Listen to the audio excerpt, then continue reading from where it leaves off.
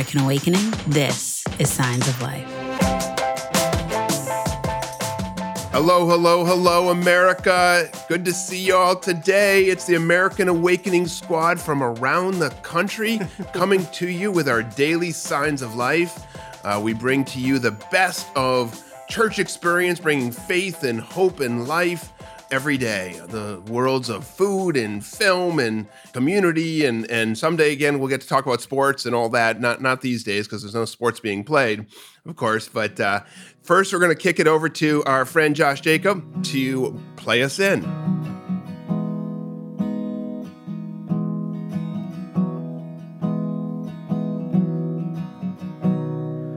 There's nothing worth more that will ever come close. Nothing can compare. You're our living home.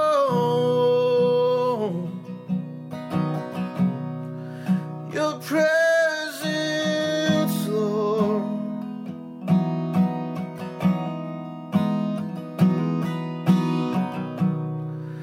I've tasted and seen of the sweetest of loves, where my heart becomes free and my shame is undone. Your presence, Lord.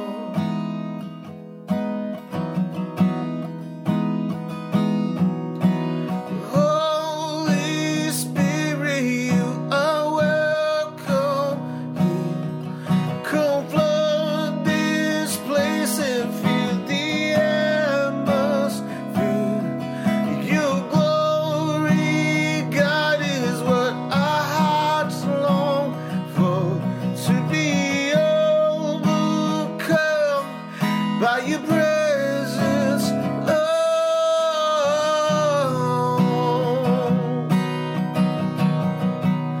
Your presence, Lord.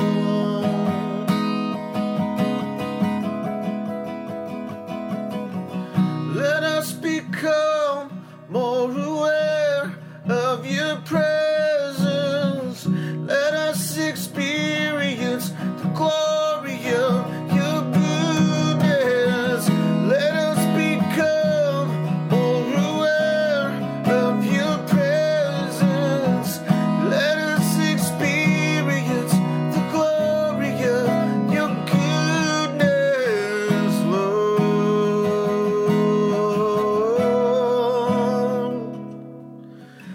Holy Spirit, you are welcome here. Come flood this place and fill the atmosphere. Your glory, God, is what our hearts long for, to be overcome by your presence, Lord.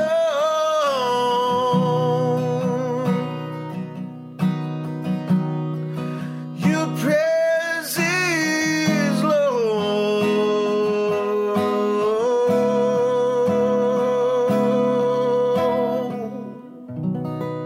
Thank you, Josh. Really appreciate that. Thank you for bringing that to us, brother. As some of you know, now all of you will know, we've got a very special guest on the Nashville feed today. We've got Sara Groves, a special Yes. musician. A lot of you out there are big fans of hers. We know that. We're big fans here, too, in the American Awakening Signs of Life program. So we're really looking forward to Dan and Sara in a little bit. But before we get there, we're going to hit one of the topics we like to hit every single day, which is that in this time of awful, and yes, it is awful out there, guys. Make no mistake about it. Yeah. We know it's bad, and we're not glib about that. We know that there's pain, suffering, sickness, death, unemployment, and all the challenges that come with that. But in that moment, and the moment that you're in right now, God loves you. You're made for meaning and purpose. You're made, you're forged for this moment. Whatever adversity you're going through, God's big enough for that. And God's going to bring you through that. And you're going to come through this and you're going to emerge into a whole new space as a consequence of all this. And that's the biggest reason that we bring this band of folks together from around the country.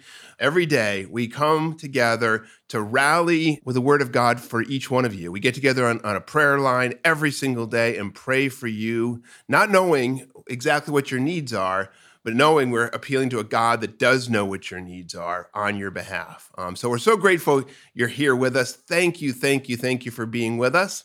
And with that, I'm going to kick it over to Pastor Joel Searby. Pastor Joel, what do you have for us today, friend? Hey, everybody. So every day we bring you what we call our daily dose. It's just a little bit of hope and light and truth and goodness for your day. If you want that in your inbox every day, you can sign up on americanawakening.us/daily dose. Sign up there. You get it in your email inbox, a little bit longer version than what we do here on the show. This week we're focusing in our daily dose on the spiritual disciplines. We talked a little bit about that yesterday. We're kind of letting Richard Foster's classic book, The Celebration of Discipline, here it is right there, kind of letting that guide us this week. And today we're going to talk about the inward disciplines. Those are, as Foster lays them out, meditation, fasting, prayer, and study. And the reason we're focusing here is because there's been a lot of conversation about making new routines and rhythms during this time. But it's really important that we have the right routines and rhythms. And we want to help you, maybe give you some things that'll spur on some ideas. We want to encourage you to go deeper on those inner disciplines. And just remember, too, as Foster says, the spiritual disciplines can do nothing by themselves. They can only get us to the place where something can be done. They are a means of God's grace. So remember that. It's not about earning it or getting it all right. It's about opening ourselves up and preparing the way for God to do stuff in us. Today, I want to talk just real briefly about fasting. Okay, so we all know that when we put garbage in our bodies, it affects us. If I eat Doritos and honey buns and pizza, and then I wash it down with a delicious cold beer, it's going to be nice for like a hot minute, and then I'm going to be really sorry later. And I may or may not be speaking from experience on this. There's something about what we bring into our bodies that affects not only our physical side of things, but also can affect our emotions. And right now, as we're trying to really make sure that everything about our life that we can have an influence on is whole and healthy, we need to be thinking about that. But it's beyond just the things that we eat. We know that we put things into our minds and our souls that just don't bring us life. They make us sluggish and unhealthy, depressed, and if unchecked, they can kill us. And so I want us to think, as we think about this idea of fasting or abstaining from something, there is a purpose behind this, and it's not just to be healthier. My friend and my pastor, Mike Patz, has a quote that I love about fasting. He says, fasting is not about twisting God's arm to get what we want, but about untwisting our souls so we can hear what God wants for us. And that's good. God desires our peace, our wholeness, our joy. And so when we are abstaining from something, we're saying, I'm going to hold that aside. I'm not going to do that. But we're asking, God, untwist my soul. Help me to get more of you, to be filled with you. Jesus said that we don't live on bread alone, but on the word of God. We live on the actual heartbeat, the words that God speaks to us. And those words are life and light and hope and love. And so as we wrestle with new rhythms during coronavirus and quarantines, I want to encourage you today, maybe it's a time when you can abstain from something to get more of who God is in your life, that he would be our daily bread. And that's our prayer, and that's your daily dose. Back to you, John. Amen. Thank you, Joel. That is a good word, but I hate that abstaining idea. I really do. It's not fun. We know there's something bigger and better beyond the thing that we're investing ourselves in right now, but it's not easy. At least it's not easy for me. I'll confess that right out. So we're going to kick it over to Jeff now. Over to you, Jeff. Hey, thanks so much. Okay, something to chew on. If you've been watching the show and listening to the show, I'll bring random studies, random books, stuff like that. And then more rarely, every once in a while, I'll bring kind of something to chew on from the scriptures. And that's what I was thinking about today. So maybe this can be a double daily dose. And I'll leave you with a question. But some context, I want to talk about Luke 24. I think one of the weirdest stories in all of scripture, but no one ever talks about the weirdness. Now, I'll try to summarize it in just a couple minutes to get to the point. Luke 24, Jesus had died, then he'd resurrected, and then it says he comes next to these two guys, right? Now, these two guys don't recognize him. I don't know if they hadn't certainly been up close with him or whatever, but they don't know it's Jesus. And Jesus kind of asked these guys, like, hey, why are you bummed out? He could tell they were kind of sad and down. He says, why are you guys bummed out? And they basically say, like, they kind of rebuke Jesus, which is never a good idea, by the way. And they said, like, were you not paying attention? Did you not see that basically the guy we followed for 3 years was crucified under the Roman Empire? Because back then, we have to always remind ourselves, in the first century, any leader that died on a Roman crucifixion device was a loss. That was a fail. That was a failed experiment. It was not clearly the guy that was going to save the day, at least from that worldview. And so that's what they were saying. And then Jesus, it actually says, rebukes them back, which is a good idea, and says, it says he actually began from the law to the prophets, which is just a euphemism for saying the whole Bible, because they didn't have a New Testament then. The law is the first 5 books. The prophets is basically everything else outside of wisdom literature. So it basically says Jesus, after they say that, Jesus goes to the whole Old Testament, the Hebrew scriptures, and says this was supposed to happen the whole time. Kind of actually said, guys, have you not been reading your Bible? He was actually, like, the Messiah was actually supposed to go that route. The Messiah was supposed to die. And it says he begins from the law to the prophets, unpacking the entire scriptures to them. Now, I don't know about you, but if Jesus physically resurrected, showed up next to me face to face and unpacked the entire Bible to me, I feel like that would be the most angelic, insane inception moment of all time, right? Like uppercase word, unpacking the lowercase word. Christopher Nolan would have a feast with that one. But he does that, and you would think just the heavens would open up and the glory would shine down and all that Jesus himself is basically a Bible study partner to these guys in that minute. But if you're familiar with the story, nothing happens. Like, there's no revelation, there's no angels, there's no singing, there's no eyes opening, there's nothing. The next line, actually, it's so strange. The next line literally just jumps to later that day. It says Jesus unpacks the scriptures, and then it just says, and later that day they were walking to the house, and they asked Jesus to stay for a meal when they got to their house. And this is where it even gets weirder. It says Jesus comes into the house, says he sits down, says he breaks bread, and then in an instant, it says their eyes were opened. And I'm like, that's the strangest story I've ever heard in my life. Okay, so first act of the play, Jesus unpacks the scriptures, gives them all the facts, all the theology, all the answers. Nothing happens. Jesus breaks the Chipotle in half, and then the heavens open up, right? Which I don't know about you, but that's fair with Chipotle. I'll pay for that guac extra any day. But what I think that's actually going on there, and what I think Luke's trying to actually get us to say and see, is those are the 2 tracks of kind of following Jesus, kind of the wrong way or our way, which tends to be wrong, and then Jesus's vision for how he wants to be in relationship with us, which is that second act. And what I mean by that, and this is something to chew on, is a lot of us, we wish we were that first one, right? We wish if Jesus could just show us up in the room, if God could just show up in the room, give us all the answers, give us all the facts, then maybe, we'll be good to go. And maybe we'll have all the security and peace and, answers we want. But Jesus says, that's not the way I actually want to relate to you. He says, I don't want to just give you all the facts in a disembodied way. The real way he actually wants us to follow him is by sitting at the table with him, communing with him, dining with him, eating with him, feasting with him. And that's why Jesus, when he talks about the kingdom, always uses meal analogies. It's a feast, it's a wedding, it's a party, it's a dining experience, because that is such a beautiful metaphor for the relationship he wants. And so that's something to chew on today. Are you just trying to get all the right answers from Jesus if you follow him? Or do you trying to actually sit at the table with Jesus? Because they're 2 separate things. And one produces an entirely different depth and amount of fruits of the Spirit, of grace, of tenderness, of gentleness when you're sitting at the table with him in relationship. So that's something to chew on for today. Back to you guys. Jeff, thank you so much. I don't know about the rest of you out there, but I know you had me at guacamole. And extra Chipotle guac. I was right there, and then I focused in like a laser beam from there. And I'm glad that's where I picked you up. Yeah, exactly. Breaking the Chipotle in half. Yep. It was all confusing up to that moment, but then I had you. Then that was your epiphany on the road to Emmaus. Exactly. Right there. So it's such a good word, and I especially in this time when things are so dark and we're challenged so much, to know that ultimately there's a feast that's going to be our destiny. We're going to be there at that feast, and all the things that are afflicting us right now, all the troubles we experience, they're all going to go away, and we're going to be at that feast together, not only with your best friends and the best loved ones and all that sort of thing, but also, with all the people of great difference and all the things that they bring to it and how special that's going to be. Thank you for that good word, Jeff. I so appreciate that. Let me ask you a question, Marisa. Where normally we'd go to wow, so that's happening, and we tell some stories and all that. Calvin, whose responsibility it is to handle that, he seems to be saying no, not today. Pitch that ball, John. All right. Foisting. No fear. All right. You're foisting on me. I love it. Seems like we've taken a vote as a group, and we're gonna skip the today's stories and the wow, so that's happening.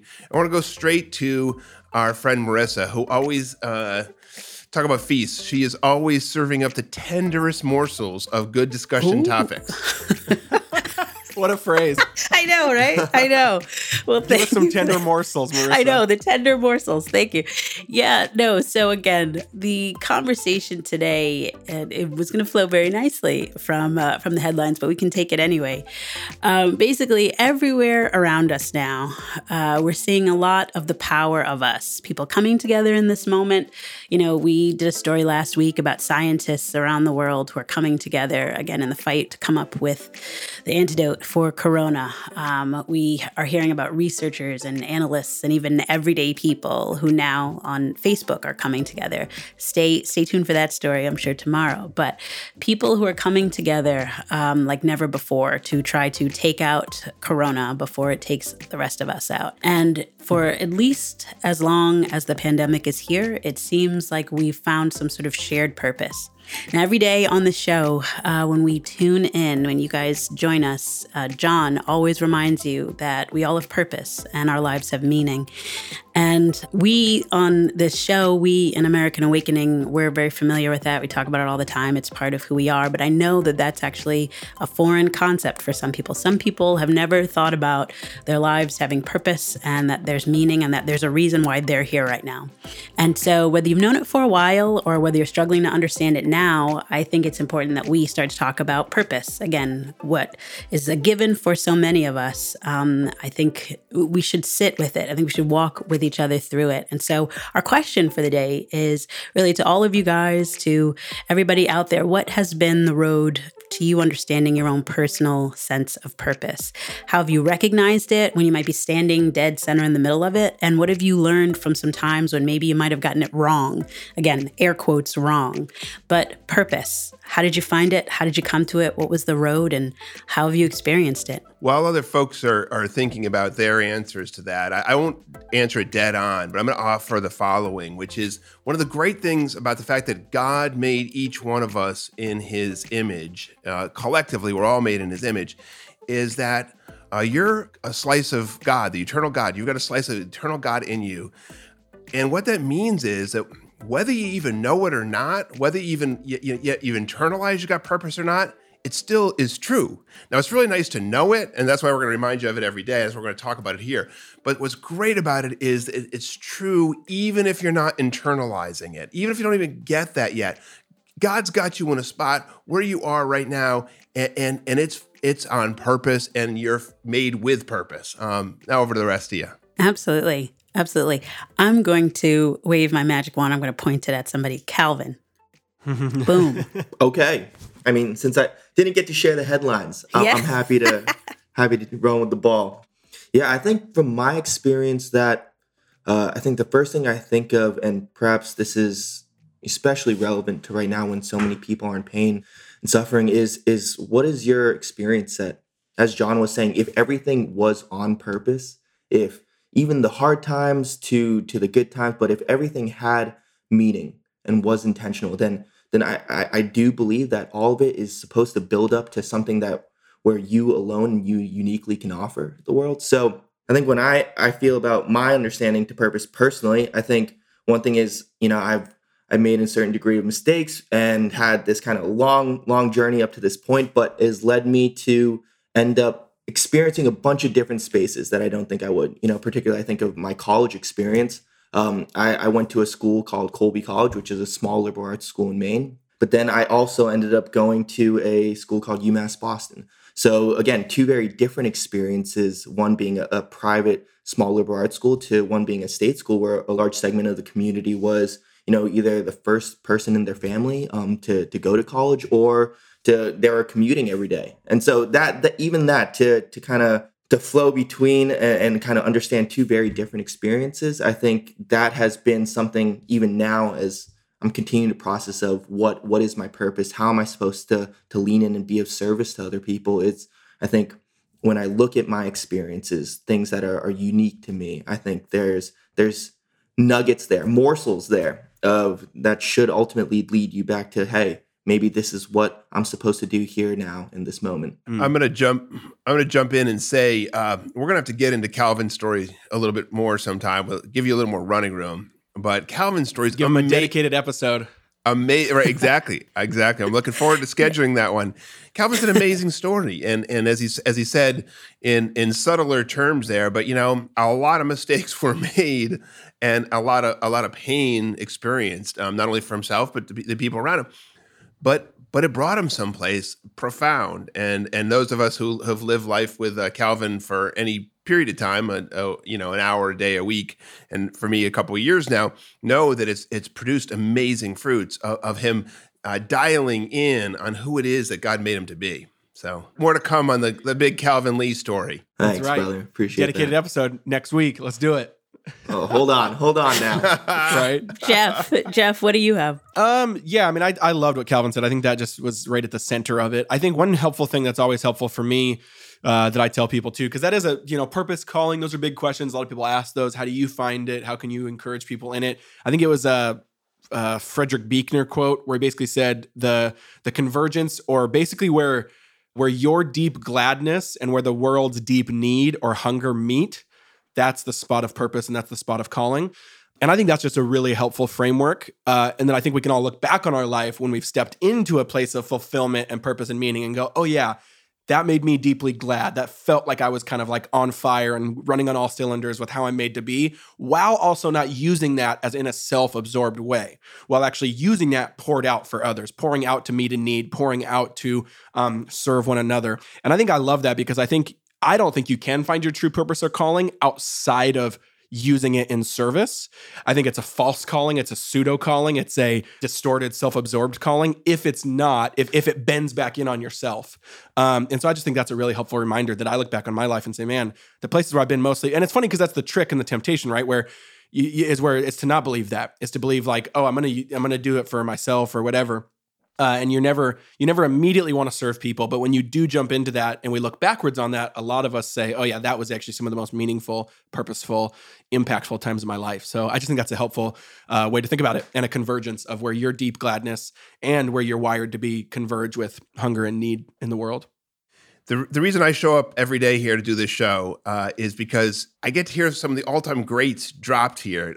Richard Foster, Frederick Buechner, thank you, man. Bringing Frederick Buechner out there. I love that stuff. I love that stuff. And that is a great line. And I think, in my life experience, it's 100% on that. It is not about you. It's not ultimately about you. God made you special and precious and all that, but it's about you fitting into the whole. And that's where Buechner's story is. There's a need out there. There's a need out there.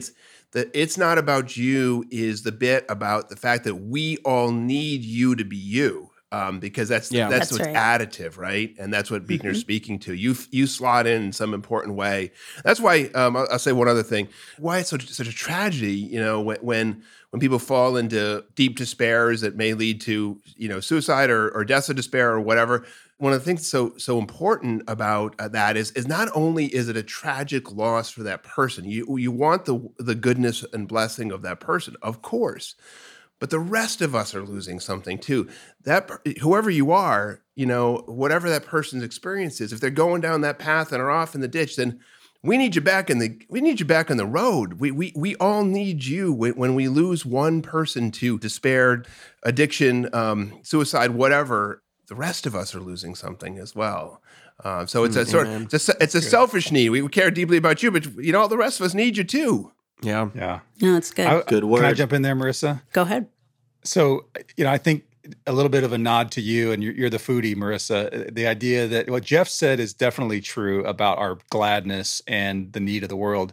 I think this is a bit of a recipe, though, right? This is a bit of I don't know if it's a delicious stew or what it is, but there's a piece then in there that's actually not your immediate joy because of the other element that Jeff talked about, that John talked about, of the self-sacrifice. So in my life, in terms of finding purpose and calling, there's been a heavy element of like me pushing back against it, because oftentimes it's not what my initial kind of like flesh and ego wants, because I want X over here.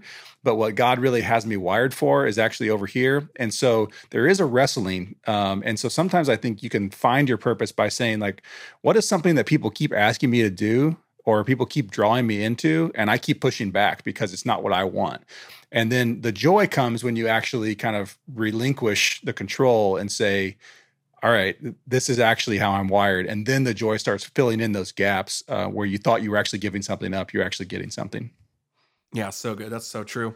Hey, It Marisa, is. back to you, Marisa, and the sense of gladness and meeting the world's need and your vision to start this live stream and podcast. Yeah, it's interesting. I one of the things that I've learned over time is that God operates in seasons, right? I mean, we understand seasons and weather and spring and summer and all of that, but also different seasons of your life. And I have been I've been intrigued to find out that purpose can be, again, a lifetime sort of thing. And it can also be seasonal in terms of, Lord, I'm in this place, I'm in this season right now, like right now, where we are. I didn't know we'd be here. I'm not quite sure how things are supposed to be. How am I supposed to shift the way I do things, when I see my family, how I relate to people, all of that. But in this moment, Lord, how have you made me? What have you presented before me? And what are you asking me to do? And when I realized that, I think, again, God is a God of big lifetimes and generations, and he's also a God of the moments. Lord, I think he is very interested. God's very interested in giving us direction and purpose in our moments, in the minutes right now. And people who know me know I've just sort of developed this kind of mantra over the last few years about who I am and how I'm going to carry myself. I've got 3 things. I've got to be in my own clothes, doing what I do well on behalf of things that matter.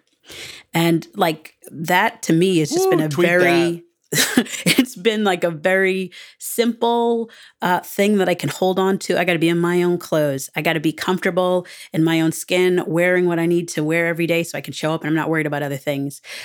Doing what I do well, what are gifts and talents in the moment. What might be called, what am I being called to do right now? How can I serve? Jeff said, how can I serve out of the gifts and talents that are flowing? And then on behalf of things that matter, again, what matters to me, the core of who I am. I love food, but I could not trade building things that I believe are God things for chefing it up every day. I love an omelet, but I'm not gonna trade building cool things that God can use to reveal himself to the world, to food. So it's an evolving thing. I'd say to everybody out there who's feeling a lot of pressure about purpose and why am I here and I gotta know. First of all, God is peace, and he'll give you peace. And also what's in your hands. You can do something right now where you're at with what he's given you. So take heart. That's a good word to finish that on. It's about doing those small things, and it's about being in the moment. It's about invoking God's presence to share it with other people right where you are every single day. All right, switching gears, we are going to go to Nashville where we've got Dan and Sara ready to play. Dan, great to have you with us. We missed you so much yesterday. You know how much I missed you. Mondays, they're just one of those days for me, Well, we don't have a right to have you every day. I mean, it's not just a right of ours. I mean, it's a gift. So we take it when we can get it. So I think that's great. You guys were talking, and I have to say that as I think about purpose in the last couple of weeks, I've done a lot of work myself on figuring out what is my purpose. And it turns out, apparently, snacking has been something that I feel like I'm. And I think there's a lot of people out there who would probably disagree with that or resonate. They'd say, yeah, you know what? I feel that too. I'm going to work on my book. I've got 2 potential titles I was sitting here thinking about. One is the purpose-driven snacking. And the other is or purpose-eaten life. I just don't know. So one of those is gonna rise to the surface at some point. Do they come with a devotional? Possibly. It depends on I'm your man. how many M&Ms I've got left to eat. Too many. Anyway, it is great to be here, and I'm actually going to take us up north, and we're going to visit a good friend, someone that I don't get to see near enough in the real world, but I'm so glad to have her with us today. This is Sara Groves. I can go on. She's been making music professionally, really, since about 1998. started writing songs when she was really little, about 4 years old. If you read some of her bio, I've gotten to know Sara really around a lot of things aside from music. We've toured together, we've collaborated on different music, but really it's been in the areas of justice and mercy and caring for the poor, the marginalized. Sara's done just an incredible amount of work advocating for people who find themselves in slavery around the world. Modern day slavery. She's been an advocate for International Justice Mission for a long time. There are very few artists, I think, that I would say they really get that idea of taking the things that they're looking at in the world. A good friend of ours, Steve Garber, describes the role of a songwriter as someone who can look at the world and describe it not only as it is, but also as it could be. And Sara's just been one of those songwriters, one of those artists that just does that so well over the years. And so, hi, Sara. Hey, Dan. How are you doing? I'm doing fantastic. It's so good to see you. How are things going up in your neck of the woods up there? Good. I mean, this is just bizarre. And I have good days and I have bad days. I told you before we went on that I lost my sense of humor yesterday. It left me, like it left my body. And I had to tell my whole family I've lost my sense of humor. And but I woke up this morning and felt a little better. But, you know, I have good days. I have hard days, but I'm trying to be present for what's really sweet about this. Yeah. Well, you know what? They haven't tied in the loss of sense of humor to COVID-19 yet. It's just there's been the loss of smell, I think, so far. But sense of humor, not yet, which I'm really grateful for because I think everybody has to have a sense of humor in this season. Helps. So I'm glad yours is back. I don't want to spend too much time talking because I want to hear you play and sing. It's been a while, and I would love to hear you play us a song, and then maybe we'll chat a little bit after that. You got something Sounds for us? good. So this is for Joel because he said he liked the record All Right Here, and I haven't actually played that song in a really long time. But yeah, I'll just play it. Rework this one from in the Wayback Machine.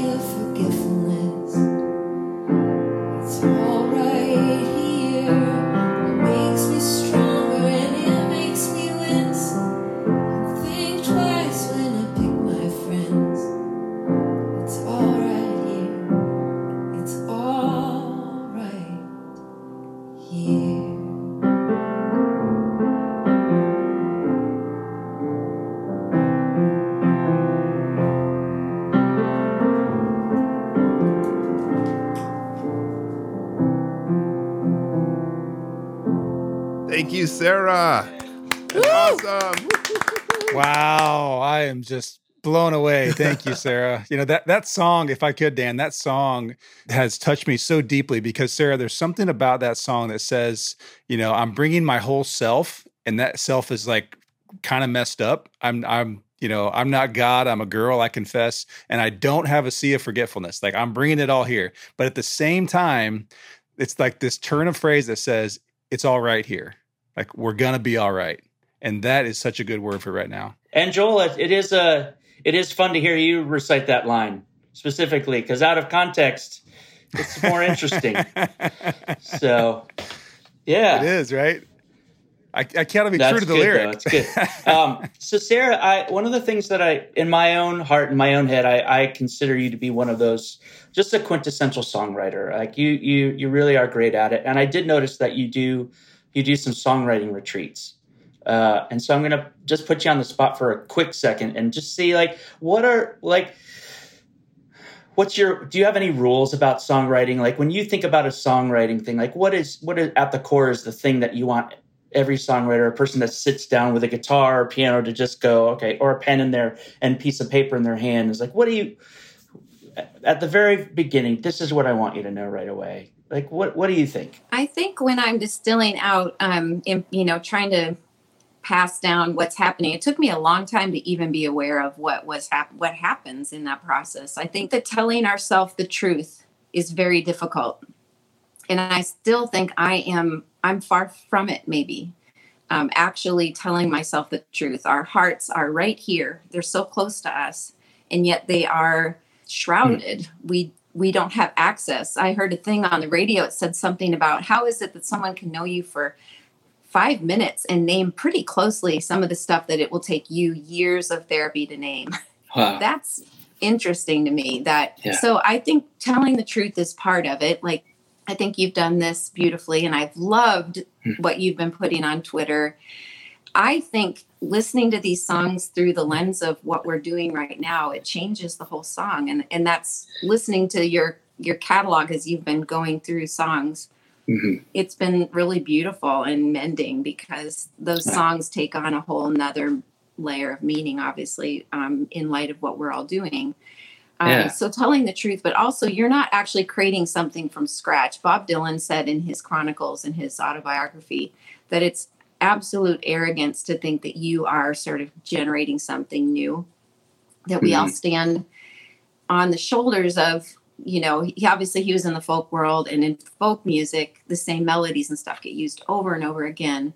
But what you are doing is you are the unique mashup of, my dad liked B.B. King, and my mom listened to Barbra Streisand and Joni Mitchell. So I kind of have I'm a unique manifestation of all these influences, and then my own voice. But you're more of a curator than you are just like, you're not sort of like sitting there and creating something from nothing. You are more assembling.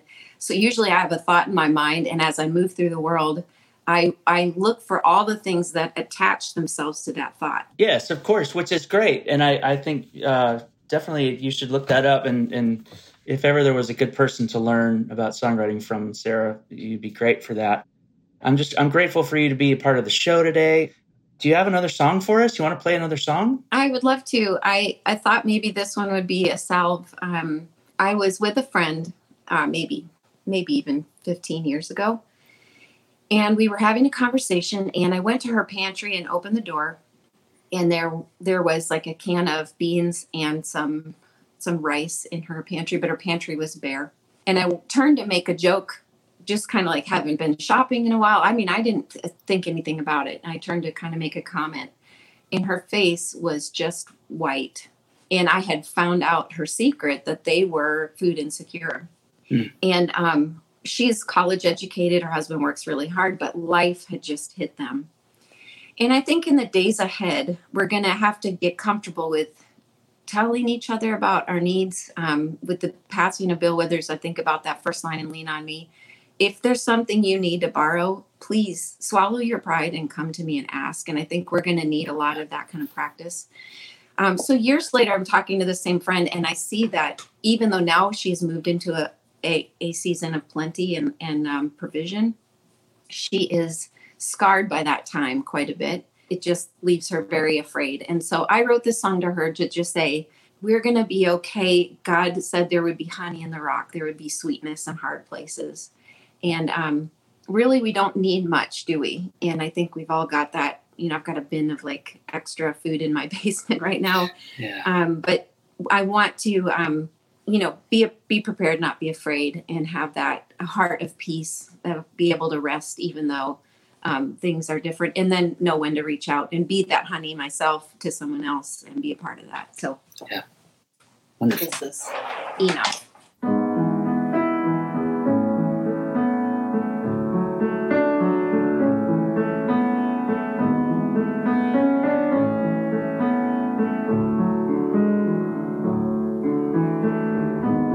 Late nights, long hours, questions are drawn like a thin red line. No comfort left over, no safe harbor in sight. Really, we don't need much, just strength to believe there's honey in the rock. There's more than we see in these patches of joy, in these stretches of sorrow. There's enough for today, there will be enough tomorrow.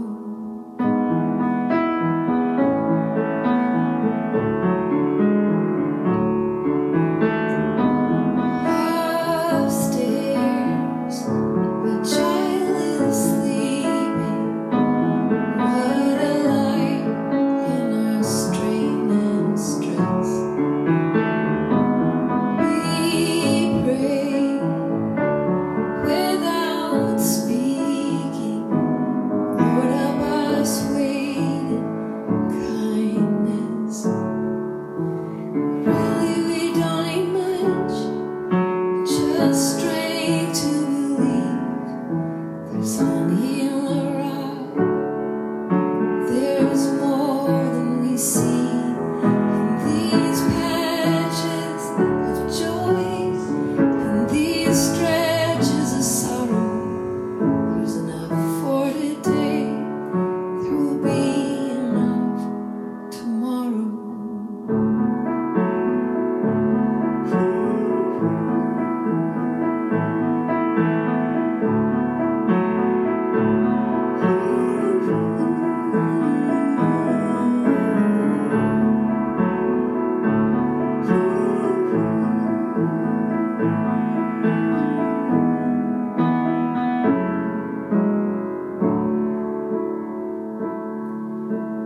Really, we don't need much, just strength to believe it. There's honey in the rock. There's more than we see in these patches of joy, in these stretches of sorrow. There's enough for today, there will be enough tomorrow.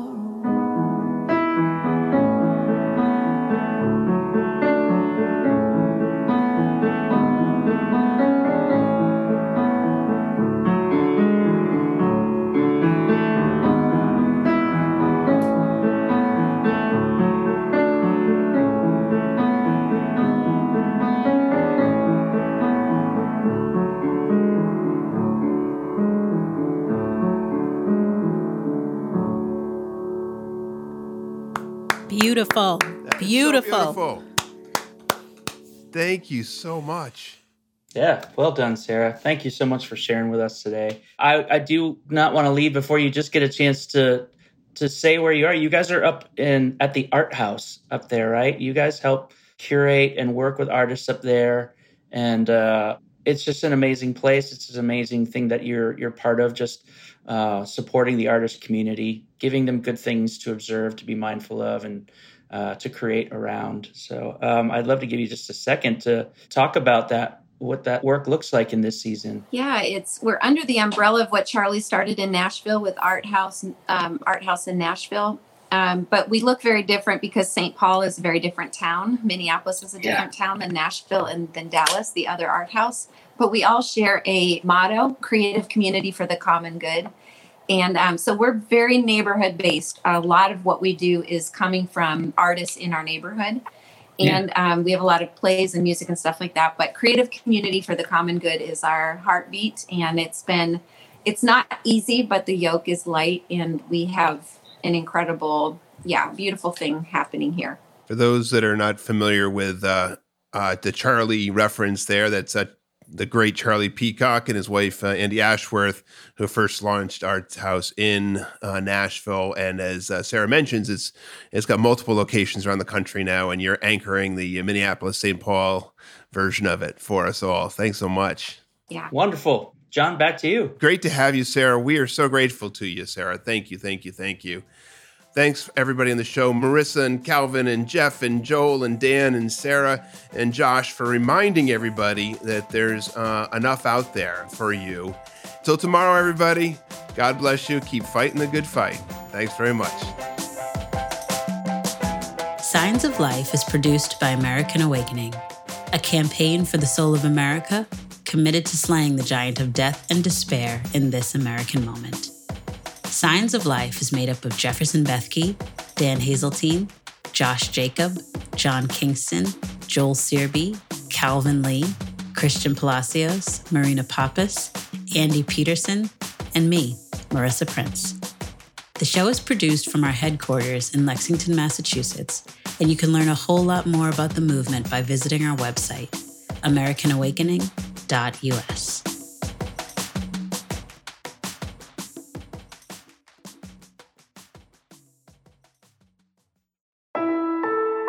Relevant Podcast Network.